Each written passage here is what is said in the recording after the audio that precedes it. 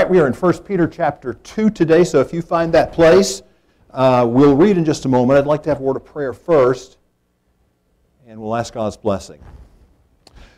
Oh, Father in heaven, as we come to this particular day, we know that it's a special day. Lord's Day is always a special day. It's a day that you set apart.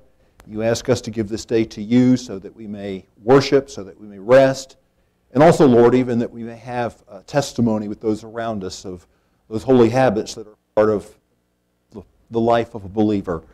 And we pray you'll set this day apart. We know you already have, but our prayer is that you'll do that in a special sense and that we will enjoy your blessing not only in our Sunday school hour, but also in the services to follow. We thank you for the Pollocks, for the time yesterday, for the good acquitting of themselves that they've given. And we would just pray, Father, as we listen to the Word of God today, whether it's in our Sunday school format or in one of our worship services, that you will bless us, that you will open our hearts. We confess, Lord, that as we come to you, we need your wisdom, your guidance. What we crave more than anything is the ministry of the Holy Spirit, and not that of a man, although we are grateful that you use us, that you give us opportunities.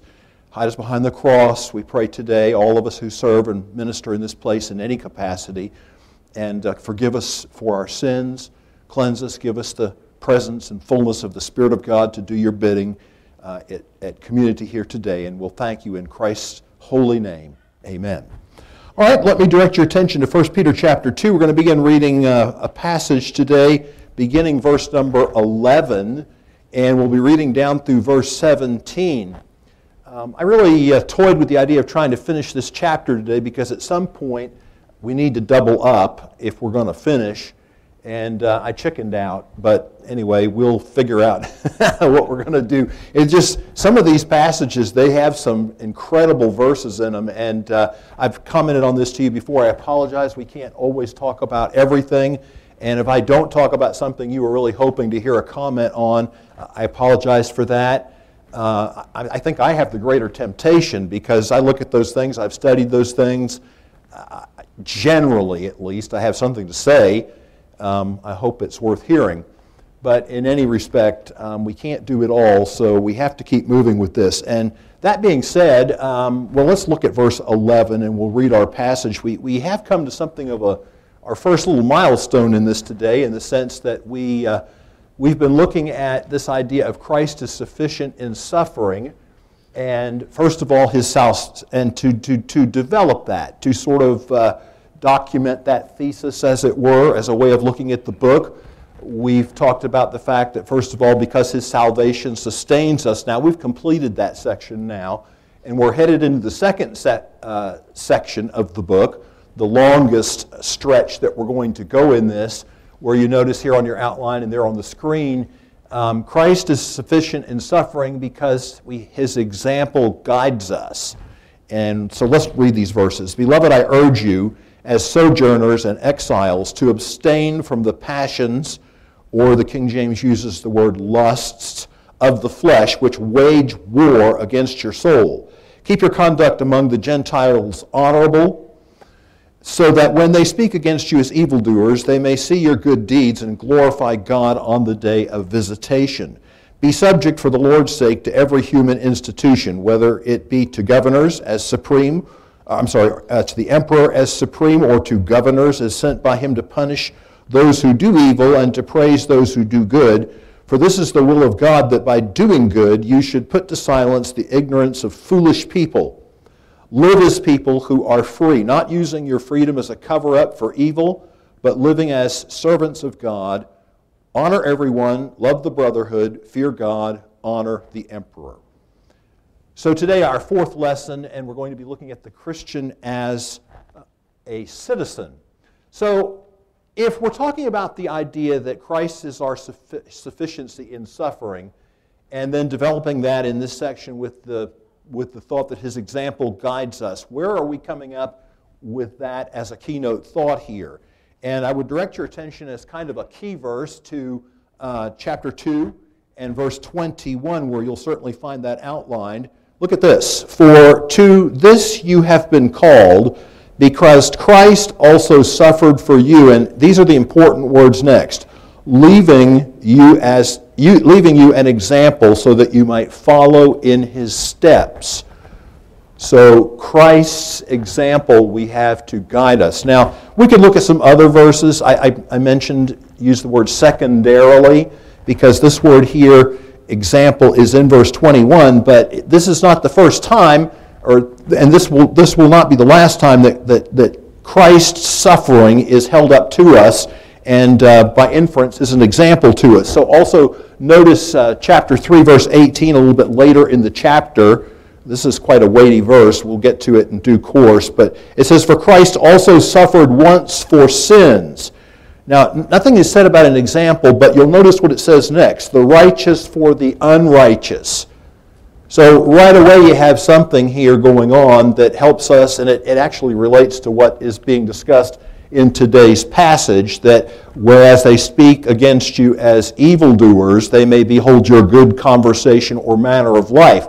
Well, this is ultimately modeled in Christ, because Christ did no sin. Christ's example was perfect. Christ was righteous, but yet he was reviled, and yet he suffered as an evildoer. And so we have that as an example. We could also go to verse number 1 of chapter 4. "Since therefore Christ suffered in the flesh, arm yourselves in the same way of thinking." So again, not the word example, but certainly the idea is brought out there. Arm yourselves with the same way of thinking. Suffering is going to come. Don't stand in line for it. You don't have to look for trouble. It will find you. But when it does, then we certainly need what we have here in the Word of God to help us in all of those things. So those are some key verses to look at as we progress through this. And you're going to find out that the chief exhortation, not the only one, but the thing that keeps coming up in this passage, what exhortation is given to us in this type of a context, and it is that we be subject. So again, several verses here. Look at verse 13, which we read a moment ago. "Be subject for the Lord's sake to every human institution." We drop down to verse number 18 in the same chapter. Look at it again. "Servants, be subject to your masters." So there that is. That concept is again. Chapter 3, verse 1.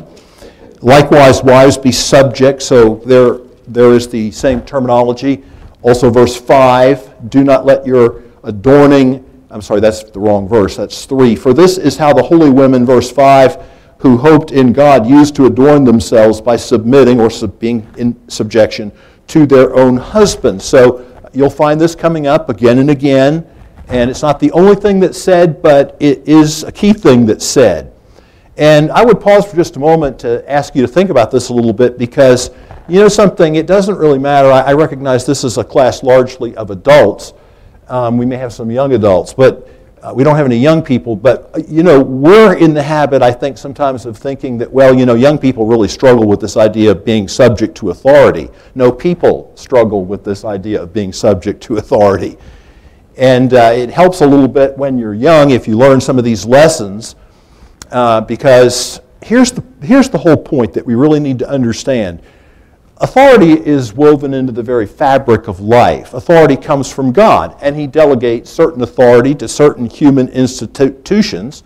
So paramount, and before us today in our passage, is government. That's a prime example of this. By the way, let me say it now in case I forget it later. Paul's treatment of this same subject that we're looking at today is also a quite developed. His passage for this is in Romans 13. I'm sure many of you would know that. We may or may not refer over there, but till you put together Romans 13 and 1 Peter 2, you have a pretty good representation of what the Bible... there's authority in the home. There's authority in the church. There's authority everywhere you go. There's authority at school. If you're a young person, you're going to school. We all laugh about the proverbial example of the kid that said, I'm really sick of these rules at home. I'm going to join the Marines. And yeah, right. So they will enlighten you about authority when you make that decision. But authority is all around us. And the problem is, since we have a fallen nature, anybody here not have a fallen nature? Since we have a fallen nature, what is the very nature of this fallen human nature? Summarized quite well by what it says in Isaiah, all we like sheep have gone astray. What have we done? Turned everyone to his own way. That's what we do. That comes by nature to us. So submission to authority isn't always easy, and that's what we're going to be looking at a little bit more here today. So there are going to be 8 areas as we go through this section, and you'll notice that what I did in the outline for today is I provided you not the words or not the titles, I guess. Titles would be the best. Like today we're using the title for the first one, The Christian as a Citizen. And in that earlier outline where I had the overview of the book, the roadmap of the book for you, I used those titles. Today what I've done is to provide, in some cases, different words, because what I'm attempting to do is to give you a little color here, a little idea of maybe what we're going to be looking at. And so we're talking today about civic life, but when we get to the next section, we're going to be talking about employment. And the reason that we're going to be talking about employment is in the ancient world, there was the institution of slavery. Servants is how the ESV sees fit to translate this, as I believe the King James uses the same translation, servants. But we all understand that it was more than sort of just the genteel concept of a servant that sometimes we think about when we have that translation. But we don't have that today. I mean, it's in the world, but we don't have it here. And so what we do have is employment. And that's the best way, I think, for us to look at this. We certainly do still have marriage, although it seems to be endangered. We most certainly have church life. We are certainly living in the world, though we aren't of the world. We most certainly have to combat the flesh. That's exactly what Peter is getting at in verse 11. I beseech you as sojourners and exiles, abstain from the passions of the flesh. More developed in that section 4:1-6. Charity, or the word love. Charity is not a bad word to use because it tends to focus on the outward good works, but we understand what underlies that, the notion of love, agape love. And then, of course, trials. Something else that comes up in our passage for today, and having said this, we'll get right into this section on the Christian as a citizen. So today in our reading, we encountered the word suffer for the first time. And you might have been wondering, are we ever going to see this? Are we ever going to see this? Well, yes, we certainly are. Our hint that this is what's coming. Our hint is in chapter 1, verse 6. Earlier we read about, in this you rejoice, though now for a little while, if necessary, you have been grieved by various trials. So trials come in all iterations, and it seems like so does suffering. But when it gets more specific as we get into the book, then we realize that suffering is what's really on the front burner because of what's coming right down the road with Nero and where the Christians lived and all of that type of thing and what was going on in their daily lives. And I tell you folks, to me, talking about this and thinking about a book like 1 Peter is so relevant because suffering is all around us. There's absolutely no question about that. And you don't have to live in a communist country or Iran or one of those places to be thinking about other forms of suffering because, as we said before, it comes in so many different types of ways that suffering can come to us. But I think you'd have to be a little naive. I really worry about my grandchildren and my children, because I struggle with things that we're seeing in our country now and that we're seeing to the north of us in Canada and other places in the world. If you had asked me 25 years ago, was that going to happen, I would have thought, I don't know. But now we're seeing this stuff, and we're seeing churches locked up, and we're seeing Christians vilified, and we've come so far from the types of values that I'm not getting to the argument of whether America is a Christian nation or was a Christian nation, but certainly everyone, I think, agrees with the fact that our founding values were Judeo-Christian in nature, and our land has certainly been blessed with all kinds of liberty and freedom to preach the gospel, and people who have done so over the years. We've had the awakenings, we've had revivals, we've had some of the greats of church history in the 17th particularly the 18th, 19th century, even into the early 20th century. So we've been really blessed, but that's not where we are now. And where we're moving is in a frightful, personally, I think, direction, and I'm really glad that we have 1 Peter to kind of give us these points. All right, let's talk about this idea of where we are today. So I'm going to give you a little thought before I jump into what's there in this first slide for us. When we're looking at this passage, verse 11 down through verse 17, I think there's a way that you can actually outline this or look at this if you want to. I'll throw it out in case you find it beneficial. But you may notice that a lot of times in outlining, I know I like to use this. There's an introduction, then there's the main body of what you're going to talk about, which I use the word discussion for. I use that in all my stuff, so it doesn't really matter what context it is, whether it's a Sunday school lesson or a sermon or whatever. It's just how I outline. And then you get to a conclusion, and all of those things are standard parts of what you tend to do when you... This passage really fits that mold very, very well, because you could look at verses 11 and 12 as an introduction. I'm not saying a lot about those verses today, but if you look, he reaches out. This is sort of a pastoral type of a touch by calling people beloved. So this is an attempt to reach the heart. And he says, I urge you, I exhort you. This is kind of an introduction to the main body now, as sojourners and exiles. So he's picking up on two terms that we've already seen. Back in chapter 1, verse 1, he said to the elect exiles, so he's introduced that term for us already. Then in chapter 1, verse 17, you have this again, conduct yourselves with fear throughout the time of your exile. And I mentioned when we were in that passage that I wish the ESV had been consistent with this, because they translate exile here, which this is actually the word they translate sojourner in verse 11. So had they been consistent, we would have seen the two different English words already coming up, but the two words that underlie this in the original have already come up. It's just that it's translated exile both instances, but then when they get to verse 11, they use sojourners and exiles. Well, we always have to remember, so this is by way of introduction, beloved, we have to remember that this world isn't our home. Not anymore, because we've been born again. Our citizenship is in heaven, so we can't really think it's strange when we find the world going against us, because that's exactly what our former manner of life and thinking was. But here's the thing. Militating against all Christian exhortation isn't just the world. It's not just the fact that this world is no friend to grace.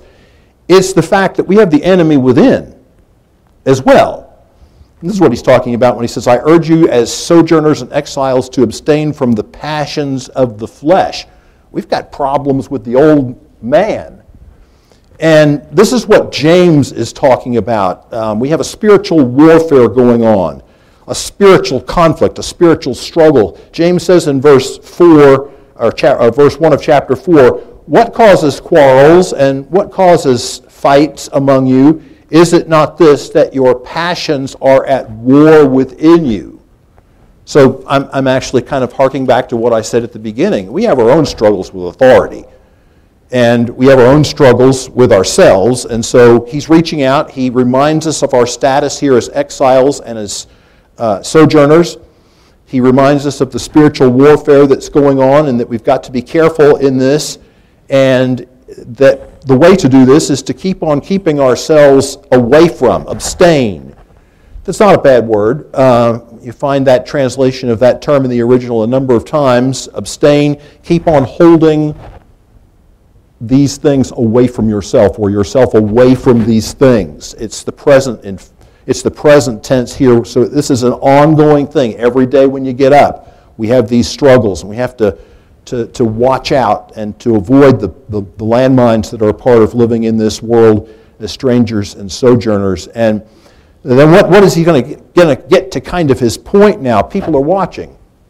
You keep your conduct among the Gentiles honorable, so that when they speak against you as evildoers, they may see your good deeds and glorify God on the day of visitation. What's the day of visitation? Thursday? Well, it was in our ministry, but that's not really what he's getting at here. So when you have a divine visitation in the Bible, it's either to manifest grace or to bring judgment. And people interpret this both ways. I don't know that we have to solve this here this morning.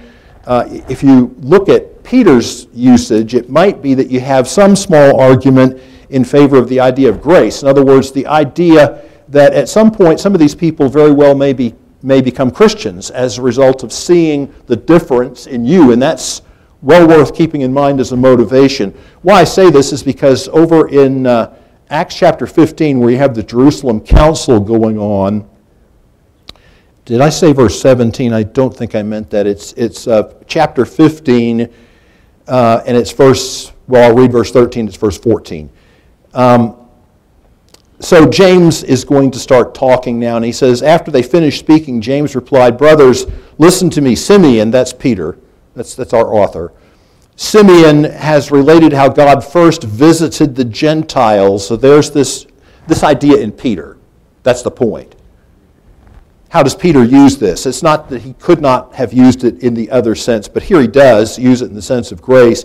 God at first visited the Gentiles to take from them a people for his name.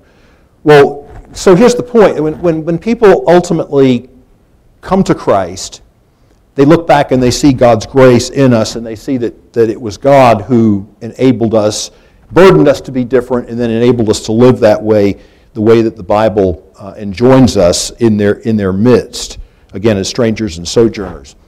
But as I say here, once you start talking about this idea of obeying the authorities, everybody's got all kinds of ideas, right? And there are all kinds of questions that come up. So I've kind of handled this in a somewhat practical way today. Maybe you'll disagree with something. That's okay. It's still a free country, still. But I want to talk about some things that it doesn't mean and try to document this from the text. So first of all, I would point out, because I think here's a tendency that we have to watch for. Doesn't mean you can overlook what we would regard as petty officials or petty things, of which there are multitudes, believe me. And it seems like the longer you live, the more there are. Everybody is out to ban something, or there's always some, oh well, get off on that. But the reason I say this is look at the text, verse 13. Be subject for the Lord's sake to every human institution. Perfectly legitimate translation. It is kind of interesting, and there's back and forth about this. But it is kind of interesting that the word translated institution here in the original is the word creation. So, every human creation, but some of the back and forth is that in biblical Greek, this is how it's argued. The creation tends to be used not of human things, but of what God has created. I don't care to get involved in that argument. I think that it sort of is a little beside the point to say, well, it's only what God ordains. Because God ordains in the ultimate sense, God ordains everything. So, if you're looking to give yourself an out by saying, well, all right, there's 3 divine institutions, everything outside of that I'm not under. That's a little bit of I think you're kind of weaseling. It's my personal thought, but I don't mean to offend. So I'm not really, don't get too whacked out on this. In fact, if you take it in the other direction of a human creation, then it's sort of the idea is whatever they come up with. And man, do they come up with some doozies, right? Which really puts us in a bind. Especially when these people sit on school boards and other, I'm talking about the petty ones now, But these people, you read, I don't know if you read, I have to be careful here. I don't know if you read this week about the editorial that was, it was an op-ed that was published in Pennsylvania, in the York, whatever the newspaper there is, but it was a school board member. And he was just ranting against these parents that want to have some ownership in what the school board's doing and want to have some say about their children. And in this rant, he just went on and on about, it don't work for you. And I don't know if anybody saw it, but I looked at it. It caught my attention. It was from York. And so I sort of looked into it. But it's when you're dealing with people like that, how easy is it to have a respectful, submissive attitude? Not easy. So you can't just rule out those types of people, even though there's some doozies out there. And because he says here in the text, whether it's the emperor as supreme, and literally behind the word emperor it's king, but then it was Caesar, the emperor. So King James uses king, but then England had a king. So you see where the translations come from. It is the word basileus in Greek. It is the word for king. So whether it's all the way at this top end of the spectrum, the emperor is supreme, Caesar is Lord, or you come down the rung and he says governors. And right away we think of the governor of our state. That's the highest ranking executive position in the state. That'd be like the president in the union. But it wasn't necessarily quite that way in the Roman world. Although I suppose you'd say, well, Pilate, he was the governor, was a procurator, is literally the idea. So he would have been the head cheese, I suppose you could say, in Palestine. But Paul had dealings, if you think about it, Paul had dealings with a lot of different people. So in the book of Acts, can you name me any? Give me somebody besides Pilate in the book of Acts. Anybody? Two start with F. Felix. Another starts with F. Festus. In Corinth, Paul dealt with a man, his first letter was G. Gallio. These people are all around, right? And so I think what Peter's attempting to do is give us a bit of a spectrum. You have from A to Z, so to speak, here. But he also says every ordinance. So how are you going to let yourself out by just excusing? And you can get yourself in a lot of trouble with these things. But I don't know what you think about the speed limit, but I think that's one of the most practical, everyday things that's out there that's difficult. Hopefully every day you don't come across somebody like this York School Board member. But every day you do have that. And I don't know. What do you tell the officer? You have your excuse already ready? Because they've heard them all. And you go on the internet and find lists of these things, and they're actually quite humorous that people come up with. But you're always having, this is what I'm working towards here, you're always having to work towards thinking about your testimony. You're better off if you've gotten pulled over and he didn't just pull you over for 1 or 2 miles over. If he pulled you, in Pennsylvania it was always 6. If you were more than 6, they'd pull you over. We had several state troopers in our church, and I always liked the way one of them told me. He said, I'm out there along the side of the road, 322, Dave. And he said, I got people going by me. He said, I don't even care about the ones that are going 71, speed limit 65. He said, I got them blowing by me 80 and 85 all day long. Those are the ones that I'm interested in. I like that. Because I didn't usually have to worry about being that much over. Maybe passing somebody or something, but anyway. Yeah, I lived in Pennsylvania for 31 years.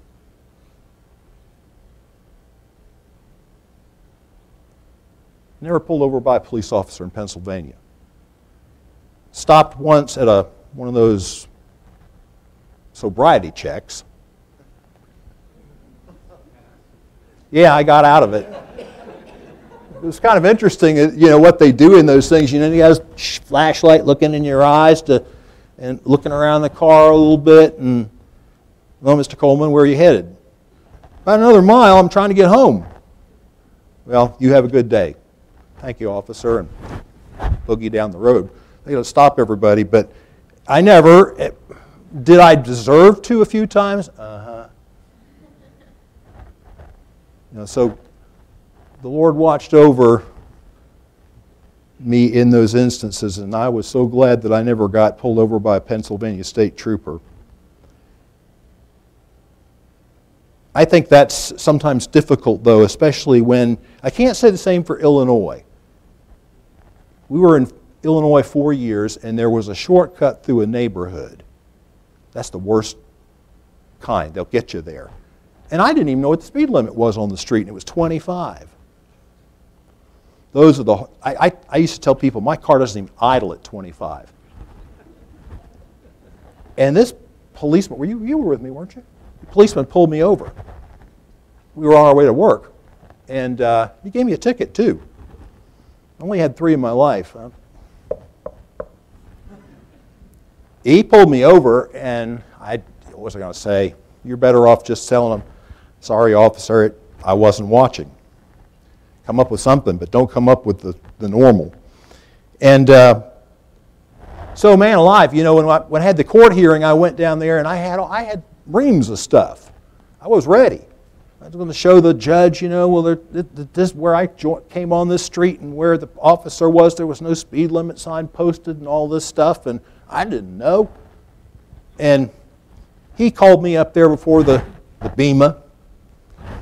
You know, he's up there on the raised platform, and he says, how long you lived in Illinois? I told him. He said, when's the last time you had a speeding ticket? And I told him. He said, court supervision, and was it $50 or $100 or whatever? He gave me a break. So I didn't say another word. I put my papers away, counted my blessings, and went home. But, you know, there's this stuff out here is a challenge for us sometimes, but this is what Peter is getting at here. So, secondly, it doesn't mean we can, where are we? Yeah, secondly, it doesn't mean that we can disobey God in the process. And I think this one's self-evident. I won't take as long with this, but you'll notice what the text says. For first place in this verse, it says that what we're doing for the Lord's sake. It doesn't make much sense to say, well, I have to do this because someone says I have to do this, but in the process I'm disobeying God when I'm supposed to be doing it, submitting for the Lord's sake. That doesn't seem to quite add up. He also notices in says in verse 15 that for this is the will of God. So you really don't think God wants you to do something contrary to His will so that you can say that you obeyed so-and-so, right? It doesn't really follow very well, so I think we can rule this out, not to mention Peter's own example, which we're intimately familiar with. Peter and John answered them, whether it is right in the sight of God to listen to you rather than to God, you must judge, Acts 4:19. On into chapter 5. Someone came and told them, look, the men whom you put in prison are standing in the temple teaching the people. When they had brought them, they set them before the council, that's the Sanhedrin. And the high priest questioned them, saying, hey, we strictly charged you not to teach in this name, but here you have filled Jerusalem with your teaching, and you intend to bring this man's blood upon us. But Peter and the apostles answered, we must obey God rather than men. There it is. This is what Peter says, and the Bible is certainly consistent with itself in this respect. So we also have, and I mentioned you can use the idea of an introduction in verses 11 and 12. You get to verses 13 through 16. You have the main body or discussion. And then you have almost like a summary conclusion in verse 14 where it summarizes, here's your 4 responsibilities in respect to people out there. And what does it say? Honor everyone. So we'll just talk briefly about the verse right now. If you're not a Christian and you don't recognize that everyone is a creation of God and made in God's image, you don't have the moral foundation to obey that. And that's why we have so much disrespect in our society today. You know that? Because we don't believe that any longer. And as a Christian, I have to keep pumping out the tendencies of the old man and keep remembering that, the people that I'm in contact with, I'm not at liberty to disrespect them, even if that's my first tendency in the flesh. Because they're made in the image of God. And I have to have respect for my fellow man if I'm going to have the kind of testimony that I need to have. So we owe respect to everyone on in the verse. And so we owe this to these situations as well. But He says, love the brotherhood, so I owe love to my brothers and sisters in Christ. I owe reverence to God, and I owe regard to the emperor.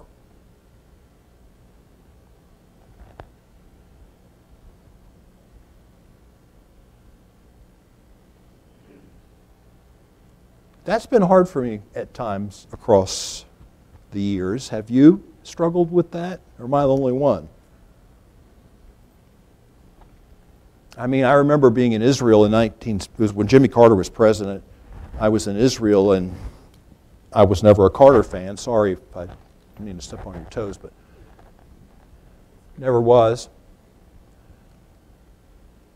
I was okay with, as an American, talking to my fellow Americans about it, but somebody over there criticized him. I didn't like that. He's my president, whether I like him or not. And the same thing for the guy now. He is the president. What would you do if he walked in here right now? Would you tell him what you think? All right, Lester, be good. I know what you're thinking because I know what I'm thinking. It's easy to know what you're thinking. I just get up and look in the mirror. Now, I'd have to be respectful. I have to be polite. I owe him that. It's part of my Christian obligation and part of my Christian testimony. I don't owe him obedience in those things that he would require of me that would cause me to disobey God. And in that respect, I don't have a lot of time for this, but I'll tell you a story that's probably 7 or so years old, but I'm thinking maybe some of you might remember it. See, this was back 7, 8 years ago. This was back when this kind of thing really got your attention. Now, unfortunately, we've become kind of adjusted to it and used to it, which is maybe too bad. But 7 or 8 years ago in Kentucky, there was a woman by the name of Kim Davis. This thing made national news at the time. A federal court said that she was in Kentucky, she was a county clerk, and of course, she was required to issue marriage licenses. A federal court told her she had to issue marriage licenses to same-sex couples. She says, can't do. It made national headlines at the time. She was vilified, just like you would be vilified in the press today if that was your position, but she had Christian scruples. And so it doesn't mean also that we can't speak up, whether by right living or words. I think that's what Kim Davis was attempting to do. And we are remembered of our mission in this world, right? We're all reminded about this. There's 2 things Christ used in the Sermon on the Mount. We're salt and we're light. And what does he say about the salt if it loses its savor? It is thenceforth what? You remember? Good for nothing. So when I preach on that in the Sermon on the Mount, that's the title of my sermon, Good for Nothing Christians. You can't do much with salt once it's lost its savor. Throw it out. So it doesn't give us that liberty either. And it doesn't mean we can't speak up. We are citizens. Aren't you glad? I mean, we are still in America where these people can go to the school board and register their opinions. That is, if you don't get put on some federal watch list for it. But you can. And we still have those rights, and we still are citizens, and I'm grateful for that because you know what? There are places in the world where you couldn't think of doing anything like that. So it's still the best place to be, I think. And last of all, I'm going to leave myself a couple minutes for the end of this, but doesn't mean you can abuse your freedom in Christ. You know, that's a hot topic sometimes with Christians about, well, I'm free in Christ. I have liberty. All right, so I just want to ask you to think about it this way. Everyone who kind of majors on that seems to forget that there's 2 sides to this street. This is a coin with 2 sides. You're free from something and you're free to something. It's not just the free from. It's the free to. And he has that in this verse. We're free from, yes, I mean, we're free from the flesh in the sense of being governed by it. We're free from legal requirements in order to be saved, which is what legalism really is, although we use the word differently, I think, now. But we're not free just to do as we please. Are we? No, he says in the verse, but as servants of God. So This is the delight of being a Christian, that you've been set free from the inability to please God and given the ability to please God and the obligation. So we have to move on. Here are a couple verses. So what did Paul say about it? Well, to those outside the law, he says, I became as one outside the law. In other words, the ceremonial parts of the Jewish law, they were passing away. But he says, not being outside of the law of God, but under the law of Christ, that I may win those outside the law, Gentiles who didn't grow up under that system. But Jude really puts his foot down on this whole idea of turning the grace of God into lasciviousness. Certain people have crept in unnoticed who long ago were designated for this condemnation, ungodly people who pervert the grace of our God into sensuality and deny our only Master and Lord Jesus Christ. All right, lastly, what does it mean? We only have two thoughts here, but let's remember that we do this first and foremost for God. It does say for the Lord's sake in verse 13. This is our real motivation. So you have to get past the petty tyrants. You have to get past the tin-horn dictators.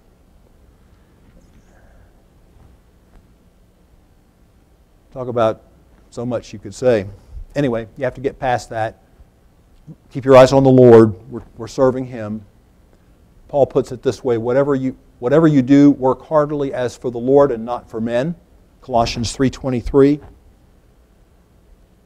We do this because our testimony is important.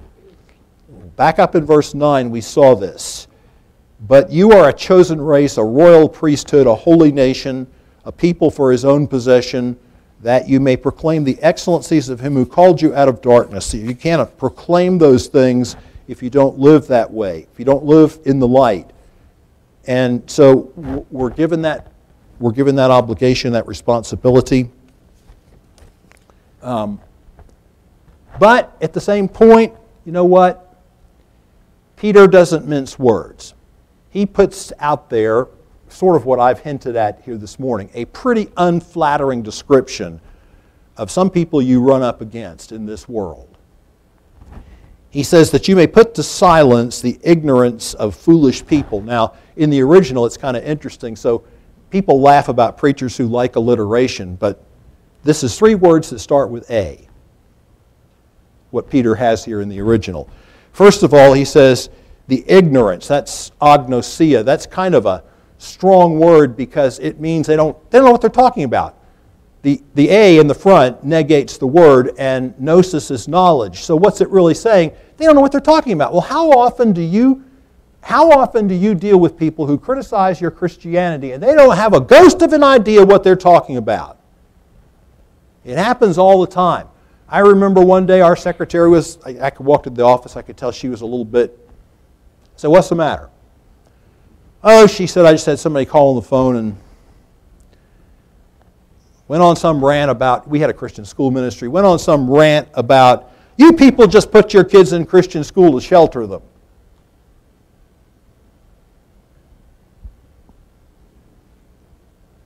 No and yes.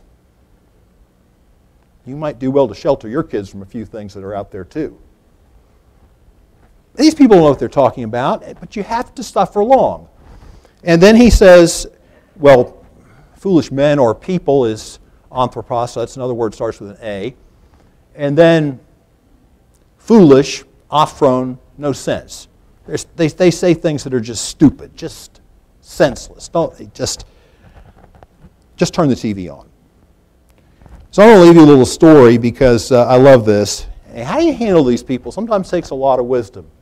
So do you remember when, maybe you've heard this, okay, so I shouldn't say you remember when because we weren't there. I wasn't either, I should clarify. But Spurgeon's early days, he was 18 years old, started his ministry in a little place 5 miles from Cambridge called Waterbeach. Read the story, Waterbeach, when an 18-year-old Charles Spurgeon went there and started to preach. The little chapel there, the Waterbeach Chapel, that place was known for drunkenness, known for debauchery. And Spurgeon was warned. Now, you're 18 years old. Think how you would do. You know, that's not very old. That's still plenty of time to pop off at the mouth. And he was warned about this particular woman that lived in Water Beach. And she, the British term was virago. I had to look that up. But it basically means an ill-tempered woman, loud and outspoken. And I'm not picking on women, I'm just saying this was the case here. And Spurgeon was told she's got a mouth. So sure enough, he passed by her house one day. He said people had told him, warned him that he's likely to get an earful from this woman. So he went by and he was walking, she was there, and she yelled out at him, and it was just a barrage. And he looked at her and smiled, and he said, "Yes, thank you. I am quite well. I hope you are the same." And that didn't faze her. She let loose another barrage, and pitch changed a little bit and went up, and Spurgeon said, "Yes, it does look rather as if it is going to rain. I think I had better be getting on." And after a moment, the woman said, "Bless the man, he's deaf as a post. What's the use of storming at him?" Spurgeon commented later, he said, "I don't know whether this woman ever came to the chapel or not, but he was careful to maintain his testimony, and their souls are worth it." And that's the thing we have to remember. Their souls are important. So if you blast them, remember it may be difficult to have a testimony and a witness with them. Gracious Heavenly Father, thank you for the day and what we can now look forward to, but for those things that we've heard that have been helpful, that were from you, help us to store those things up in our hearts and minds, to be able to use them, because we'll certainly get a chance. And I pray, Father, that you would just blow away as chaff anything that wasn't from you today. In Jesus' name, amen.